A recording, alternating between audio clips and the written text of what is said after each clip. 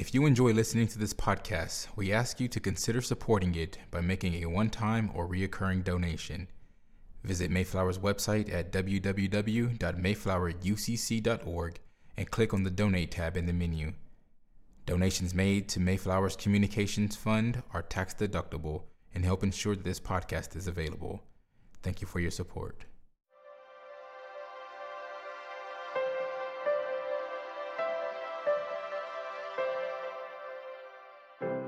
The sermon you are about to hear was preached at Mayflower Congregational UCC Church in Oklahoma City by the Reverend Dr. Lori Walke, senior minister at one of America's premier liberal Protestant pulpits. At Mayflower, we are an open and affirming peace and justice church, where we believe religion should be biblically responsible, intellectually honest, emotionally satisfying, and socially significant. We go now to the pulpit of Mayflower Congregational UCC Church of Oklahoma City and to the preaching and teaching of Reverend Dr. Lori Walke. Good morning. Okay, right, for real this time. Good morning. Welcome from Mayflower Congregational United Church of Christ, where no matter who you are or where you are on life's journey, you are welcome here. We are delighted to have with us as our guest preacher the Reverend Brit Bolerjack. Reverend Bolerjack is currently the college and community pastor for OKC First Church of the Nazarene. She is passionate about her husband Aaron and their baby Shiloh, her chickens, and the planet. This summer, she will be headed to Heirloom East Bay Farm Church in San Francisco, California. She is currently working on her doctorate in land, food, and faith formation through Memphis Theological Seminary. For the work and ministry of Reverend Brit Bolerjack and her presence with us today, let the people say, thanks be to God. And let's give her a warm Mayflower welcome.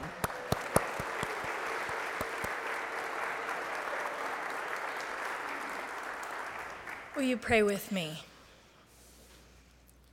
We have one job, Holy One, one job. In the beginning, you gave us a single assignment. We were put in the garden to till and to keep it, which is another way of saying look after, guard, and protect. Instead, we have given the earth a fever. In some places, we have caused its skin to dry and crack. In others, the trees are drowning and animals have been made homeless. We have acted as if we are the only things that live here, taking more than what we need and not leaving anything for anyone else. We have forgotten, as the hymn says, that we cannot own the sunlit sky, the moon, the wild flowers growing. None of it is ours. It is yours. We know that from Scripture. The silver is mine and the gold is mine, says the Lord of hosts, we are told by the prophets, but we have turned everything into a commodity. We have made it so that everything can be turned into a dollar, which means nothing is safe.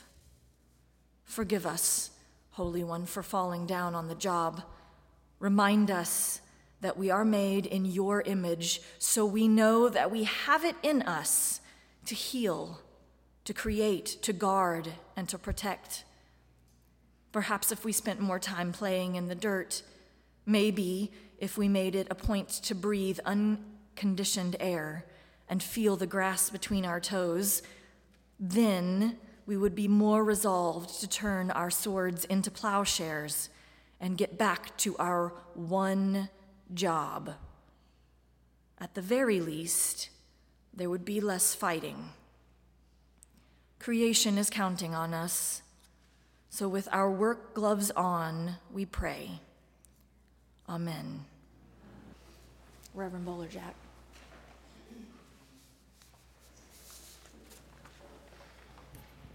Good morning. Good morning. Oh, that was lovely. Thank you. Hear these words from Mark chapter 1, verses 1 through 12. The beginning of the good news about Jesus, the Messiah, Son of God, as it is written in Isaiah the prophet. I will send my messenger ahead of you, who will prepare your way, a voice of one calling. In the wilderness, prepare the way for the Lord, make straight paths for him. And so John the Baptist appeared in the wilderness, preaching a baptism of repentance for the forgiveness of sins. The whole Judean countryside and all the people of Jerusalem went out to him. Confessing their sins, they were baptized by him in the Jordan River. John wore clothing made of camel's hair, with a leather belt around his waist. He ate locusts and wild honey. And this was his message. After me comes the one more powerful than I, the straps of whose sandals I am not worthy to stoop down and untie. I baptize you with water, but he will baptize you with the Holy Spirit. At that time, Jesus came from Nazareth in Galilee and was baptized by John in the Jordan. Just as Jesus was coming up out of the water, he saw heaven being torn open and the Spirit descending on him like a dove. And a voice came from heaven, "You are my Son, whom I love. With you I am well pleased." At once the Spirit sent him out into the wilderness, and he was in the wilderness for 40 days, being tempted by Satan. He was with the wild animals, and angels attended to him. In my tradition, we say, "This is the word of the Lord." And you can say, "Thanks be to God." Thanks be to God. Thanks. Humoring me a little bit. I appreciate that. So, as you may have noticed, I am Reverend Brit Bolerjack, and I am so grateful that my friend Lori asked me to be here with you this morning. As you recognize, Earth Day Sunday, a tradition that has been around since 1970 and which over 1 billion people celebrated yesterday with protests and celebrations and service projects. I am currently serving at Oklahoma City First Church of the Nazarene, ministering to college students and young adults, and we are your partners in good trouble just down the road from here. And you might be wondering, why is a college pastor here on Earth Day? Well, it just so happens that I'm pretty passionate about creation or creation care, nature, the environment, climate change, what have you. I first learned to love creation when I was climbing trees in our neighborhood in Seattle as a child. They were big and tall and straight, and I could feel so strong when I got to the top. When we moved from Seattle to Oklahoma in a time of upheaval in our family, we settled in with my grandparents, and their house had a tree in the backyard. And it was not tall, and it was not straight, but it was sprawling, and the bark was smooth, and it quickly became my best friend. It had these funky little seed pods in the fall, and I had so much fun opening them up to pelt things at people. I distinctly remember about a year into living in Tulsa, we went there to visit my grandparents, and I ran through the house, and I barely said, "Hi, Grandma, hi, Grandpa," and got out the back door before anyone could stop me. And there was a stump.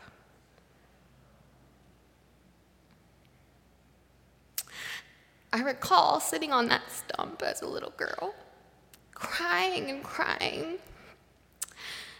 And my dad came out to console me.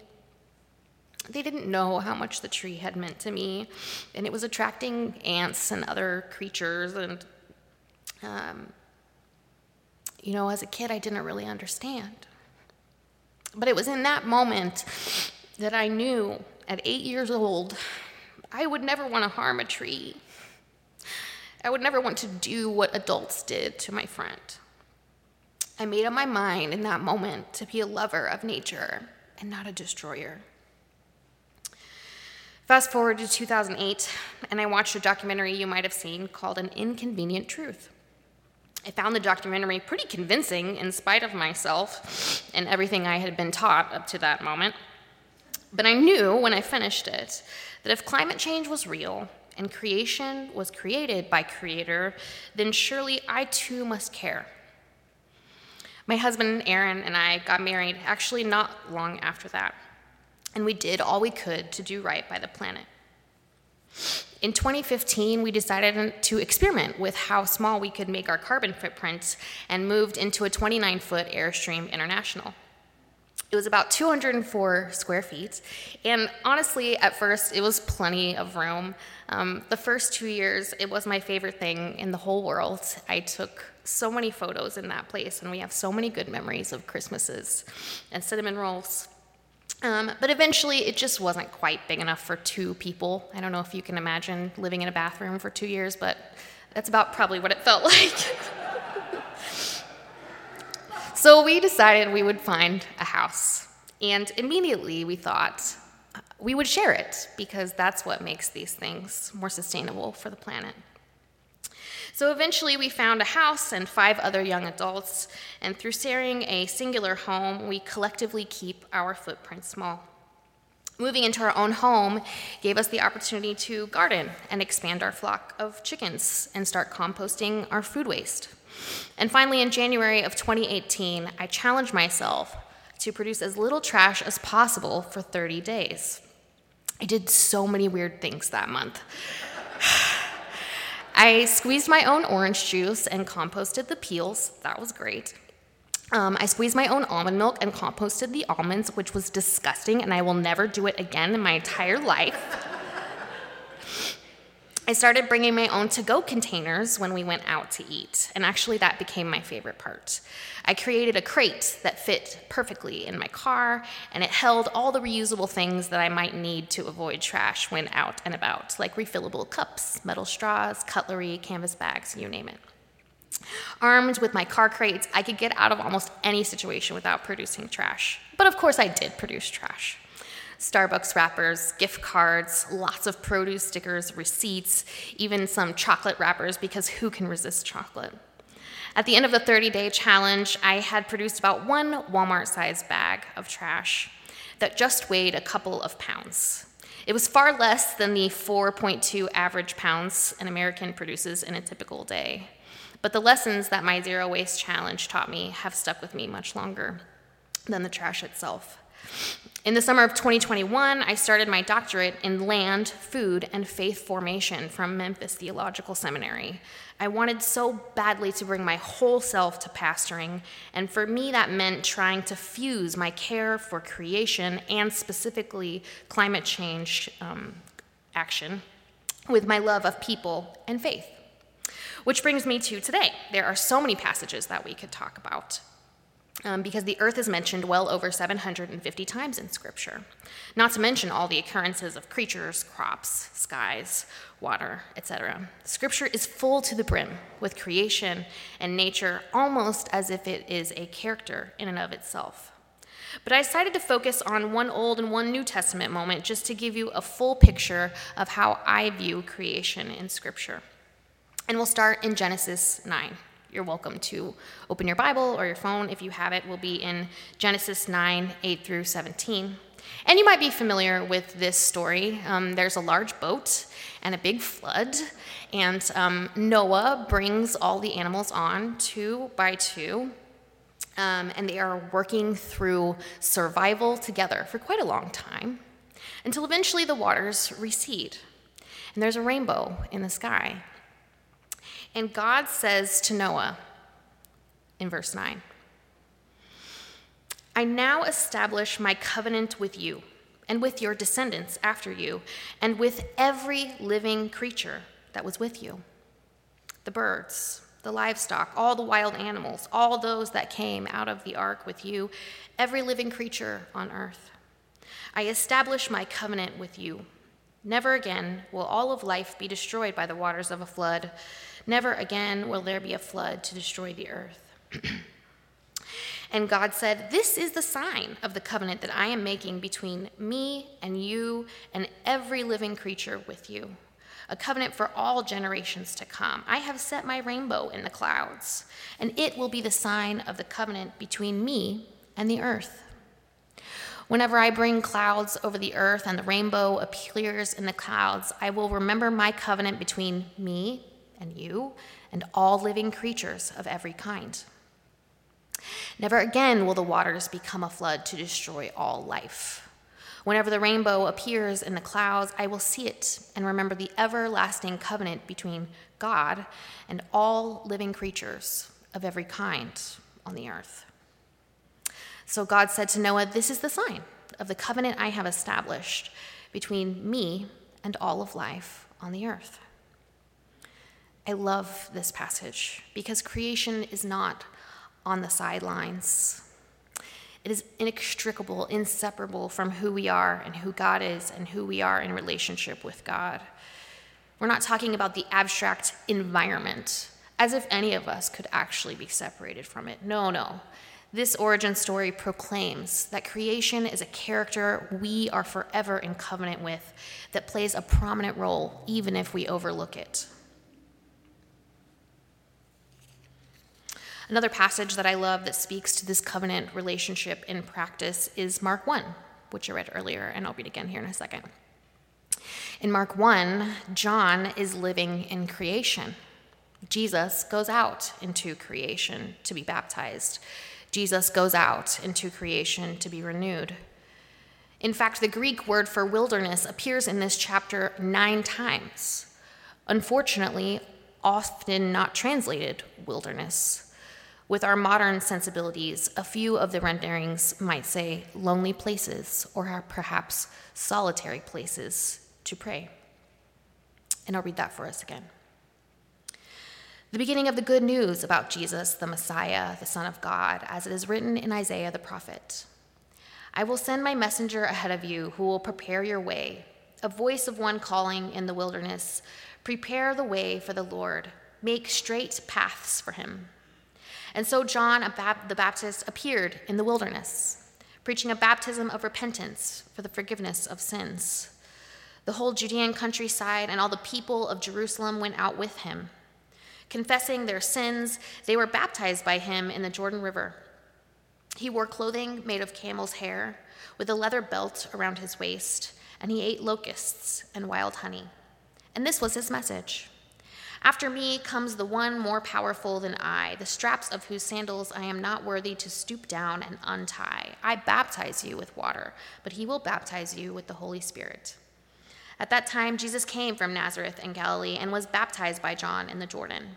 Just as Jesus was coming up out of the water, he saw heaven being torn open and the Spirit descending on him like a dove. And a voice came from heaven, "You are my Son, whom I love. With you I am well pleased." At once the Spirit sent him out into the wilderness, and he was in the wilderness for 40 days, being tempted by Satan. He was with the wild animals, and the angels attended to him. The irony in Mark 1 is that solitary places are not solitary at all. Even Mark points out in verse 13 that Jesus spent time with animals and angels there. To think of this as alone time is perhaps silly or anthropomorphic. What if wildness, wilderness, nature, creation began and continues as main characters in the story of our existence and our faith, and we've relegated her to the sidelines? My husband and I enjoy camping, and we have a little spot in Colorado that we go to often. And I remember very distinctly on the paperwork it being marked as a vacant lot. The first night that we stayed there, we saw jackrabbits at dusk, antelope, anthills the size of my face. And then about 2 a.m., a tiny baby coyote woke us up with a little "awoo." Isn't it amazing, the arrogance of humans, to think that we are all that matters? For Noah, for Mark, for God, for John, for Jesus, creation plays a prominent role, even when we overlook it. What might it mean for us to reclaim nature, creation, as a main character in the story of our faith? A creation that is full, beautiful, awe-inspiring, but also wounded, hurting, oppressed. As more and more people around me have begun to care for creation like a friend, they often say, "I know I should be doing more for the planet, but I don't even know where to start." And I have for years answered things like, "Well, tell me what you're doing now and we can work from there." Or, "It's complicated." Or, "I know it's overwhelming." Because what I often felt like people were asking was, how can I help save the planet? And indeed, it's a big, overwhelming, complicated question. So as part of my research for my doctoral thesis, I decided to drill down and find that one thing, the one thing that I could recommend to each and every person who came to me. But first we had to define a goal. What are we hoping with this save the planet business anyway? But that's a pretty easy one. In the research, the collective goal has been coined drawdown by scientists. Drawdown is the point in the future when levels of greenhouse gases in the atmosphere stop climbing and begin to steadily decline, thereby curbing the effects of catastrophic climate change. So I decided if that was the goal, maybe there might be one way to get there. But as I began to research, the results were nothing like what I was expecting. I was expecting the most important place to start would be reducing waste, saving water, convincing the unconvinced about the climate crisis, etc. You might recall that Jesus was once asked, "What is the greatest commandment?" And he replied with not one, but two. In a similar fashion, after months of agonizing over the research, I dug up what was two. And if you've ever wondered what you could be doing to help this main character in our faith story, I'm going to give you the secret sauce. Number one, you must fall in love with creation. And number two, you must talk about the crisis that she's in. Now, I'll be the first to admit, when these surfaced in my research, I was disappointed. These are not flashy. These are not exciting. They do not sound like powerful solutions to a complicated, overwhelming crisis. And yet, they keep coming up over and over and over. First, we must fall in love. We must reclaim the theologically central character of creation in our own lives. Go out into the wilderness, even if it's your backyard. Keep our promise as covenant partners. And why do these things matter? Because what I discovered in my searching was that you cannot save what you do not love. Without love as the foundation, no relationship can thrive. Interestingly, the research also indicates that your love, my love for creation, must be granular. It is very difficult, in fact, to fall in love with a planet or an entire environment, perhaps even impossible. If you'll permit me a moment of nerdiness, have you ever seen Win a Date with Tad Hamilton? No. Yes? Okay, great. There's a main character, Rosalie, and she tells Tad that while he might love the idea of her, he cannot possibly be in love with her since they basically just met. He doesn't know her well enough. And she tells him this: "You don't love me. You maybe want to love me, but I think what you love right now is the idea of me. You can't love someone for what they stand for or what they seem to be. You have to love them for their details, the little things that are true of them and only them." And this is where the research led me. We don't fall in love with a globe. We fall in love with a specific other that we find meaning in. A creature, a dog, a cat, a tree in our front yard, the way the water drains down our street. That's what we must carry, the love that inspires us to save them. And that's step one. And step two is talk about it. Most of us, even the climate convinced, spend hardly any time talking about climate change or the environment. One study found that 2/3 of climate convinced Americans reported having 0 conversations in 1 year about it. Maybe you find yourself in this boat, caring but not conversing, and you might ask yourself why. Maybe you're overwhelmed. Maybe you feel hopeless. Maybe you're nervous about receiving pushback from another or sounding like you don't know what you're talking about. The possibilities are endless, but I want you to know you're not alone. And if you're hearing this and thinking, "Oh, I can't talk to Jan about the planets, they will disown me." Well, I have good news. According to scientists like Katherine Hayhoe, the most effective conversations we can have are with those who do not need convincing.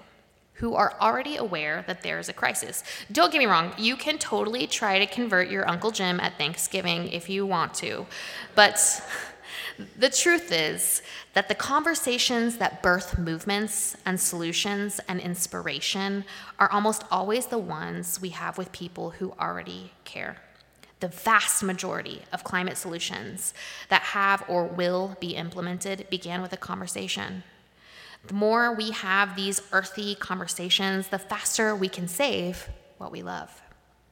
The goal is not to argue, but to find things we have in common with others regarding nature and creation and inspire each other to action. Now, you maybe like me think, oh, but surely this is not enough. Surely falling in love and talking about it are not all there is. Maybe you're disappointed in the lack of action steps on a list like this. But I can assure you, after months of study and careful consideration, I have discovered that these are the two foundations on which everything else must stand. We must cultivate our relationship with creation as a covenant partner who is part of our faith story and bring up her suffering as often as we can.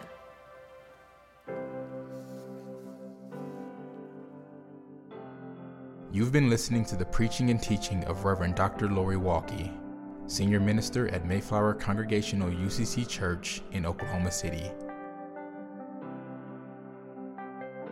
More information about the church can be found at www.mayflowerucc.org or by visiting Mayflower's Facebook page. Worship services are every Sunday at 10 a.m., with Sunday school classes for all ages at 9 a.m. Mayflower is located on Northwest 63rd Street in Oklahoma City, 1 block west of Portland. Thank you for listening.